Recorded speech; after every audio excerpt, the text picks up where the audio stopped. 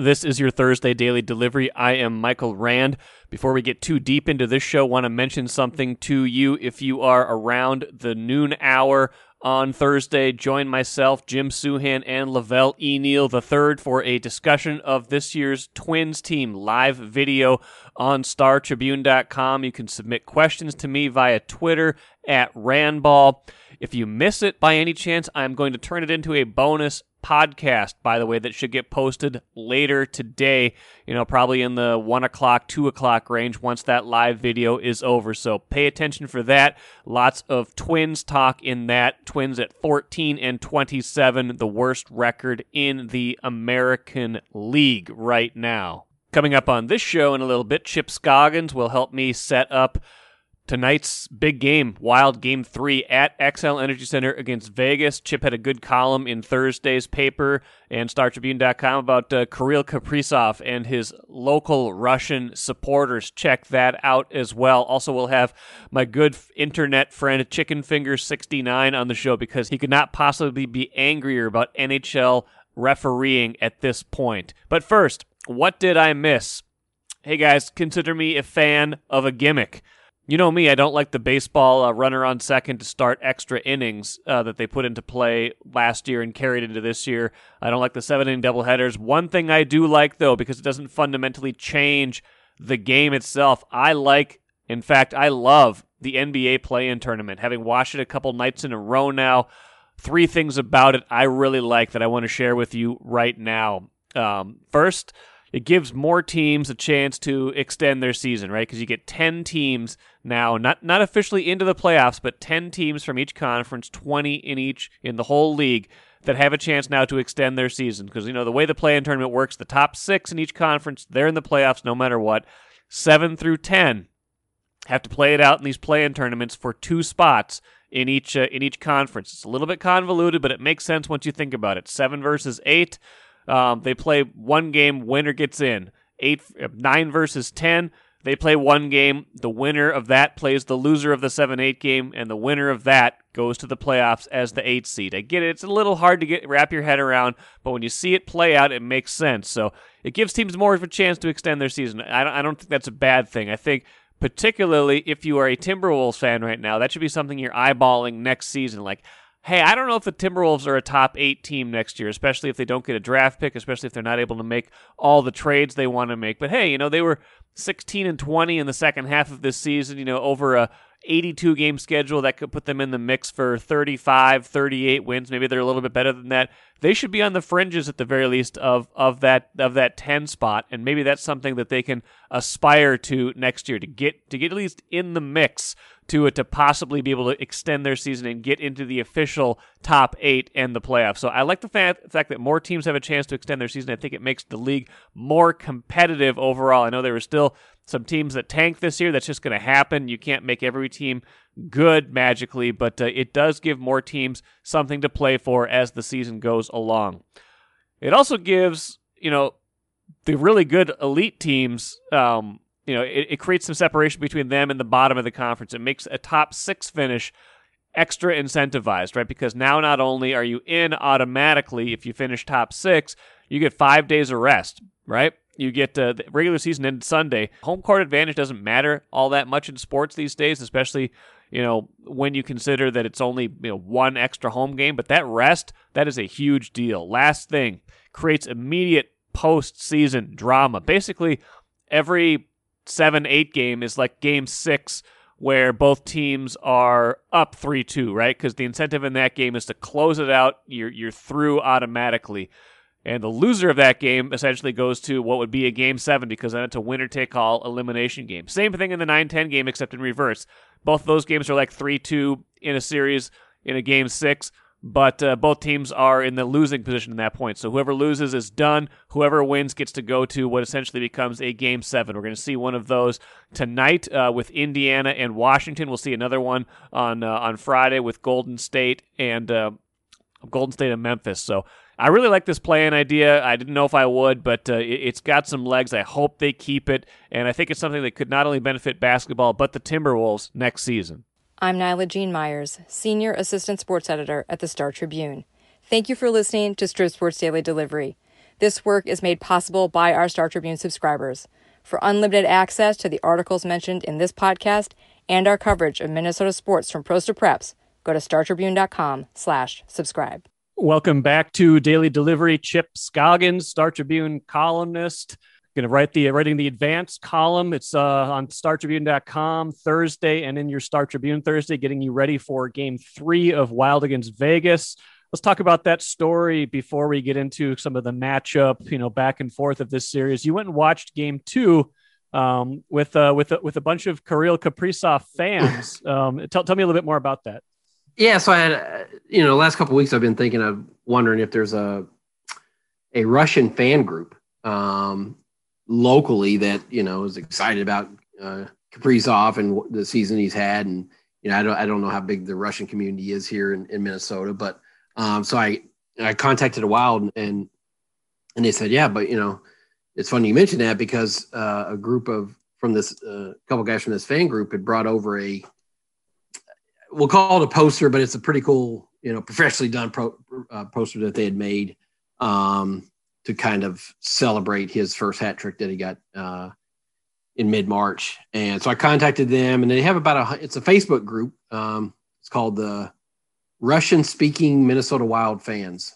And so they're fans of the Wild, but they're, more so Kaprizov. And there's about 160 of them, and they're hoping to grow it. And really the idea was, one, to connect and have, friends to talk to, but more so to hopefully get the word to Kaprizov that, hey, there's a Russian community here and a culture here that, you're 24 and coming to this new place and you don't really speak English.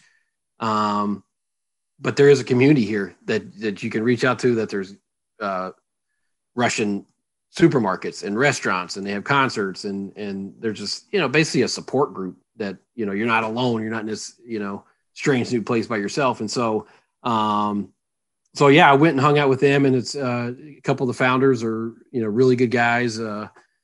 They've been here for years. They came over as college students. One got his master's degree from Purdue in computer science, and one got his MBA at St. Thomas. And they just kind of made this their home. And really, just the excitement of what Kaprizov has brought to this team in this market has really kind of spread through their fan group, and their kids are now excited about hockey because of Kirill. And so, yeah, I had a chance we went to Cowboy Jacks in Plymouth Tuesday night and hung out with those guys. I mean, they've been wanting to get together more often, but obviously with the pandemic, it's prevented this. So this is kind of like their first, real big outing. And obviously at 9 p.m. puck drop on a work night is not ideal for that, but they had a good time, and they all had their number 97 jerseys on. So it was cool. That's good. I love that story. And, unfortunately they didn't see exactly what they wanted to see, I'm sure, in that game. Yeah. Kaprizov, shut out again and, takes that penalty in the end that, snuffs out any chance at a late rally, but a cool story nonetheless. And, yeah, it's not like, Kaprizov's definitely had his chances. Doesn't seem like the moment here is too big for him. So maybe he'll get it going a little bit more in Game 3. Yeah. And as, I listened to Dean Evson's Zoom call today before they flew back from Vegas. And it's obvious when you watch the game that, and we talked about this, Mike, Vegas put him number one on the list in their scouting report. I mean, they're giving him a ton of attention, really trying to be physical with him. And we saw that late in the regular season with that one game where they really tried to rough him up to kind of get him off his game. He scored twice in that game, but we saw last night he took another slashing or a cross-check penalty, drew a reaction from the Wild. So they're really trying to be physical with him. I think being at home and having last change, you'll be able to get the matchups that you want probably a little more. But I do think even though he hasn't scored, I agree with you that it doesn't look like the stage is too big or anything like that. He's blocking shots. He's setting team ups. He just hasn't finished. Hasn't had a lot of shots. I think 5 in 2 games. But I'll be curious to see kind of what adjustments the Wild make to get more favorable matchups now that they have the shifts back here at home. Yeah, good point on the last line change. That definitely helps you offensively, and you get more of those golden opportunities probably against matchups that you like, and getting him into those more favorable situations. They're going to have to score more than they have so far. I wanted to bring this up with you. I mean, I talked about it on Wednesday's show, but 2 goals in 2 games, even if they're playing at a certain level, I thought they played 2 smart road games, and a split was probably a justified outcome based on, everything we saw in Sunday and Tuesday's game. But I also, you start to get a little bit of flashbacks of playoff appearances gone awry before, especially, I talked about this 2017 where you got chances all up and down the ice against the Blues, and then you just get to the end and you say, just snake bitten. Like at a certain point, you got to put the pucks in the net as opposed to, winning the chance battle. So I'm a little concerned that this familiar narrative is starting to play out again. Yeah, and I wrote about this as a preview to a playoffs that kind of tied around Kaprizov, in that they finally feel like they have a true goal scorer. And I'd even put Fiala in that category too. But that's the one thing. It did drive me crazy during all those postseason flameouts that we heard it after every game and every series. Like, we got our chances. We're right there. We're just knocking on the door. We keep getting ourselves chances. Like, yeah, but you have to finish them. I mean, that's the whole point. I mean, it's yes, it's great to get chances, but you have to be able to finish them. And that's where I guess I'm not as concerned maybe as you are, because when I looked at those teams, I didn't see a lot of high-end finishers. Whereas I look at this team, I with Kaprizov, and I know he's a rookie and he hasn't been through the playoffs yet, so it's still to be determined. But from what we've seen during the regular season in Fiala, I just feel like they have more high-end skill and guys that are more natural goal scorers. And so, yes, they need to finish them, but I think we do need to, credit Fleury. The way he's played has been dynamite. And Vegas is a good team. I mean, defensively, I think they gave up the fewest goals. Weren't they the best defensive team in the NHL this year? So it's not as fast-paced as it is, and back and forth sometimes. I think we tend to think that might be a 5-4 type game or 5-4 type, series, scores, high score. But it's 2 good defensive teams, and so it may be a lot of 2-1 games. And so, but yes, they definitely need to figure out whether it's matchups or I don't know that Efson's going to do any lineup change, but they need to get Kaprizov more, get him going, more shots, more opportunities, and just as a group, they need to be able to finish. Yeah, absolutely. I mean, I don't think I'm at the point of concern yet. It's just, the 2 goals they have scored haven't exactly been high-end finishes. One was a screen, one was a shot off a skate. So, they, even if they do have these high-end finishers, we haven't seen the result. But absolutely, I even when they got Parise, even when they had, some of these other guys like, Granlund, Niederreiter had a little bit of sniper to him when he was going well. Yeah. But they've not had guys like Fiala and Kaprizov. They can just flat out shoot the puck and just make an individual play that scores you a goal the way these guys do. Yeah, and I thought Fiala was outstanding last night. He was great. He played. I mean, to me, the 2 guys that really stood out were him and Dumba. I thought Dumba really was engaged the way he was blocking shots. I love playoff hockey when you see a guy just throw his body face first into a guy widening up for a shot. And it's like, you just see kind of the will and the courage that these guys have to sacrifice their body to block a shot, which I'm sure just does not feel good. You catch one in the ankle or wherever. So, but I thought Fiala and Dumba were really great last night. And I think they've played 2 good games. I feel like they've been the better team. Fleury has obviously period 1 of game 1, they weren't right. Played there, but I love their start last night. Period 2, wasn't great. I didn't think. But I think they flying home today, they probably feel like they played 2 pretty good games.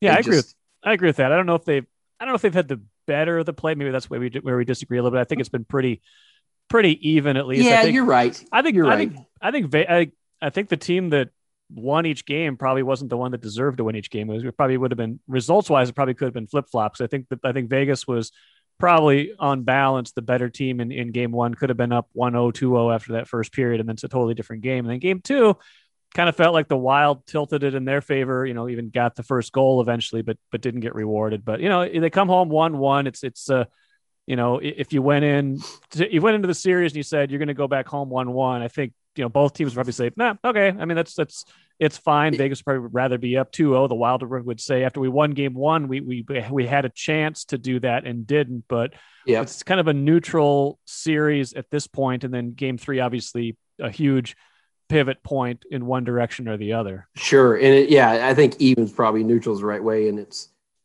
I thought going in, this felt like a 7-game series, and nothing about the first 2 games has swayed me from that. I feel like this is going 7. I just feel like these are 2 about as evenly matched teams as you can get, Yeah. And it's going to come down to, you look at their Vegas' second goal last night. I mean, I'm sure Talbot probably would like to get his glove on that and corral it cleanly. And it's just one little hiccup, that's what it comes down to, really. And so I'm curious to see what attendance. What are we saying? 5,000 they're allowing in? Is that what it is? I hadn't seen for sure, but that sounds about right. And that's a good point because it's not going to be what it was in Vegas. No. I don't know what the difference between 5,000 and 9,000 is in terms of volume, but I will say that watching those 2 games on TV felt about as close to normal as it's felt to watch a hockey game in a while. I just haven't felt that kind of fan energy or seen as many, I know they put some of the coloring in the seats to kind of mask the empty seats, but even just the kind of murmur, the din that you hear from a bigger crowd, you could feel that in those games. And, that's a more distinct home ice advantage that they have with the bigger crowd. And they do. Yeah. And it's weird because our point of reference has been changed so much that it's amazing that 9,000 feels, like a sellout, like it's Rockets. So can you imagine when these buildings do get back to full capacity, what it's going to be like and how fun that's going to be. But after what we've been through, that felt like a definite home ice advantage. So I don't know what, I assume it'll be fairly loud in XL Energy Center Thursday night, but it'll be interesting to see what kind of impact that has, if any. Yeah, absolutely. Well, I got you here, Chip. Last thing. I had Chris Hine on Wednesday's show. We kind of broke down all things Timberwolves. That season ended Sunday, so we probably won't talk Wolves for quite some time. I asked him, I think the Wolves, if you listen to Gerson Rosas, they think they have 5 guys. Rosas had an interesting thing that he told Chris, and it was in one of Chris's recent stories, that to feel really good about kind of where your franchise is headed, you got to kind of have 7 or 8 guys on your roster that you feel really good about, your kind of core players. And he identified 5 that they feel like they have right now, which was the 2 rookies this year, Edwards and McDaniels, plus Towns, Beasley, and Russell. What's your take on that? And how do they get from 5 to 7 or 8 when they really only have about a 28% chance of keeping their draft pick this year? Yeah. And I thought that was very enlightening too, that kind of how they feel about their roster right now, Jarrett Culver is probably like, that doesn't sound good. Well, I wonder how close Naz Reid is to being in that group.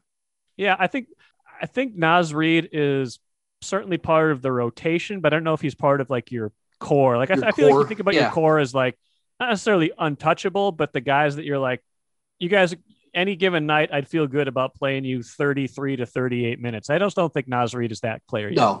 No, I mean, he's definitely a rotational guy. Well, if you don't get the pick, then obviously you're going to have to, do it other ways, whether it's trade, free agency. And we know he's been aggressive in doing that.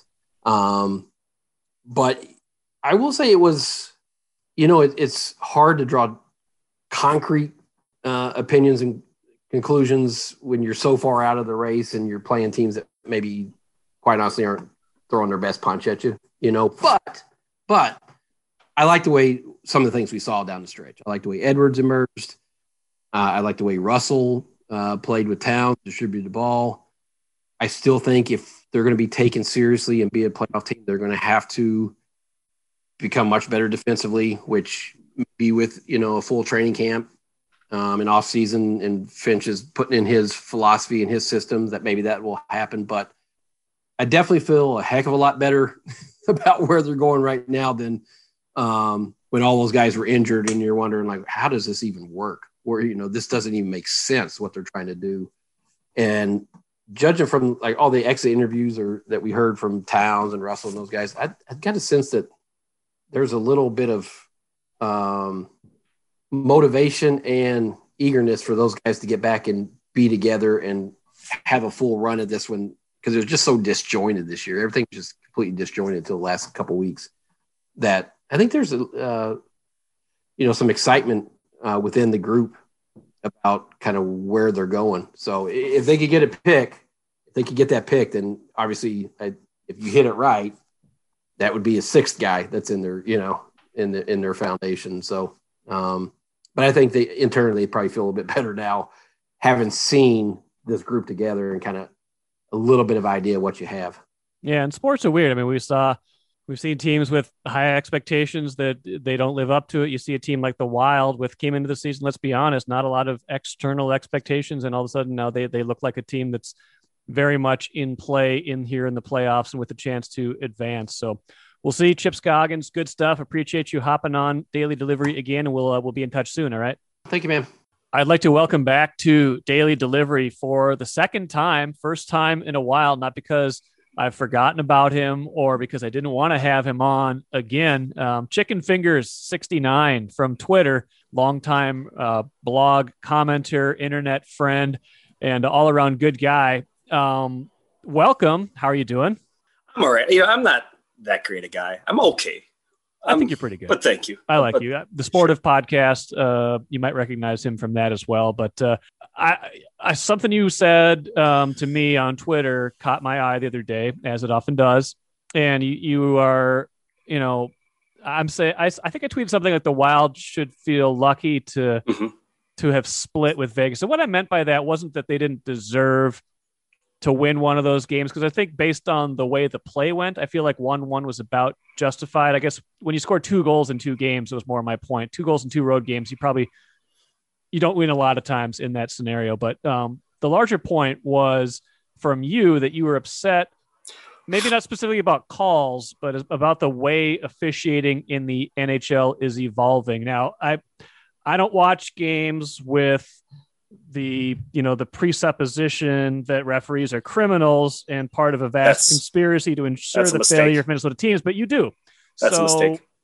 Chicken Finger 69, I got to ask, have you ever been more angry about the officiating in a hockey game? I've never been more angry about anything. I know I say it a lot. I know I say it often, but this time I mean it. Never been more angry about anything in my life. And I know what you meant about it, about fairness. But as is my want, I took what you said, shifted it completely, and morphed it into what I wanted you to say. You don't take like a 180 on it. You go like 120. You take it as far as you want to go without completely twisting it, which is good. It's a subtle art. It's subtle art. Sure. So I think what I'm frustrated by is watching these NHL playoffs, and specifically the Wild. What I see is an evolution in hockey, in NHL officiating, towards what I call an NBA style of officiating, in the sense that I see Kaprizov getting, just absolutely manhandled. I think I call him a Russian pinata. They're, hacking him every chance you see Peter Angelo just give him a cross-check shiver. Should be a penalty. But, Pietrangelo, or however you want to pronounce it, is a established veteran, won a Stanley Cup, an established, in a sense, star in the league, and Kaprizov isn't. And, the NBA, I think that's the style that you see of officiating in the NBA. Now, the NBA isn't for me. I'm not one of those hockey fans that hates the NBA. I'm indifferent towards the NBA. Sure. You like it. You enjoy it. I'm happy that you enjoy it. I think we spend a lot of time on the internet being upset about things that other people enjoy. As so long as it doesn't impact me and my enjoyment, I don't care that you like the NBA. You care that I don't like Justified, though. I do care. It's silly. silly that you don't like the television show Justified. And I admit I need to give it another try. I think the problem was, and I think you even have told me this, that it's a little bit of a slow wind up, that once you get several episodes in, then that's when it really kicks in. I think so. I think that's fair. So I hope that you give it I've given the NBA far more chance than you've given Justified. That's fair. That's fair. All right. But your larger point is a good one, that you feel like the NHL has evolved into this kind of class or star system where there's only one penalty called on each team, or one power play at least for each team in that game of the night, until Vegas gets one very late when Kaprizov gets the gate for tripping. That's a fair call. It's fair in a sense that same play had been made elsewhere, especially throughout the period. A number of plays that were obvious penalties that, look, if you're going to put the whistle in your pocket, referees, that's fine. I'm okay with that level of hockey, that style of hockey. But then you can't suddenly take it out of your pocket with what it was, a minute and a half left. Yeah. It's either put it in your pocket or don't. And just because I think it was Marcia So, who in a sense is a more established player than Kaprizov, I think. Okay, so now you got to make the call. Well, that's silly. Now, again, the NBA, I don't care. If you like it, that's great. Just don't have it impact my game, and I don't have it impact the NHL. And I think I worry that's what the NHL sees the popularity of the NBA and is starting to kind of go towards that. Let's give breaks to established stars, to established players and established teams. And it's not just the Wild game. I watched that Florida Panthers Tampa game. Same thing. Tampa's an established team. It's won a cup. And Florida, I could care less about Florida Tampa, who wins or loses that game. East Coast hockey, Eastern Conference hockey, don't care at all. But I'm impartial in that way. Florida was treated horribly by the refs in that game, or in both games. Washington, Boston, both established teams with established superstars. Marchand hit a guy over the head with the stick, hit him in the head with the stick. And the other guy got a penalty. They both got penalties. Marchand got one also. The other guy, who I don't even remember who it was. And that's kind of my point, is he was such a nameless player. I don't know who he was. His penalty was for literally standing there and getting hit in the head with a stick. That was the coincidental. Shouldn't have been there. To get hit with that stick. So my overall point is, throughout the league, what I'm seeing is this, again, it's the equivalent of standing in the lane and James Harden running full speed with the basketball at you and running into and you getting the foul. What exactly are you supposed to do? But he's James Harden, so he gets the call. I don't want that. I'd rather have it just be either put it in your pocket, call a penalty, don't call a penalty. But just because it's a guy that's been in the league or a star and the other guy isn't, let's not go that way just because it's popular in another sport. Call it both ways, no matter who you. That's only fair. Do you have any hope? Last thing, any hope that this will change? It's Game 3 here at Xcel Energy Center on Thursday. Do you see this sustained mistreatment of the less established Wild continuing, even though they are on their home ice? I do. I don't see it as a trend that this is I see it as a battleship it just doesn't suddenly turn around. It's going to take years for Gary Bettman to hopefully either be replaced in some sort of coup. And then that's my hope. But, I don't see that happening tomorrow or today. Yeah. But you never know. I don't know what's in the works. I'm not some sort of insider. If there is a coup, Chicken Finger 69, in the next 24 hours, it's going to be very suspicious, and you're going to be prime suspect number one. Just want you to know that. Pay attention to my bank accounts, because I need at least $1 million to be involved in this. Well, you give me a different way to watch the game Thursday night, so I always appreciate your perspectives. Thank you for joining Daily Delivery again today, and we will definitely do this again soon. Thank you. Let's finish with the cooler. Twins doubleheader in Anaheim today. Not exactly ideal for a pitching strapped team to have to make a cross-country trip to make up those 2 games they missed because of COVID protocols earlier this season. I think their starters are Lewis Thorpe and Jose Barrios today, but they've got undecided listed for the first 2 games of the Cleveland series, which starts tomorrow. So there you go. Not exactly ideal for a team that's been slumping anyway and doesn't have a ton of pitching. So we'll see what they're able to get done in this doubleheader on Thursday. That'll do it for me today. Hopefully you enjoyed this. Listen in at noon or on the bonus podcast today for a in-depth look at the Twins. Good stuff coming up tomorrow as well. We'll recap Game 3 of Wild Vegas, and I'll see you again then.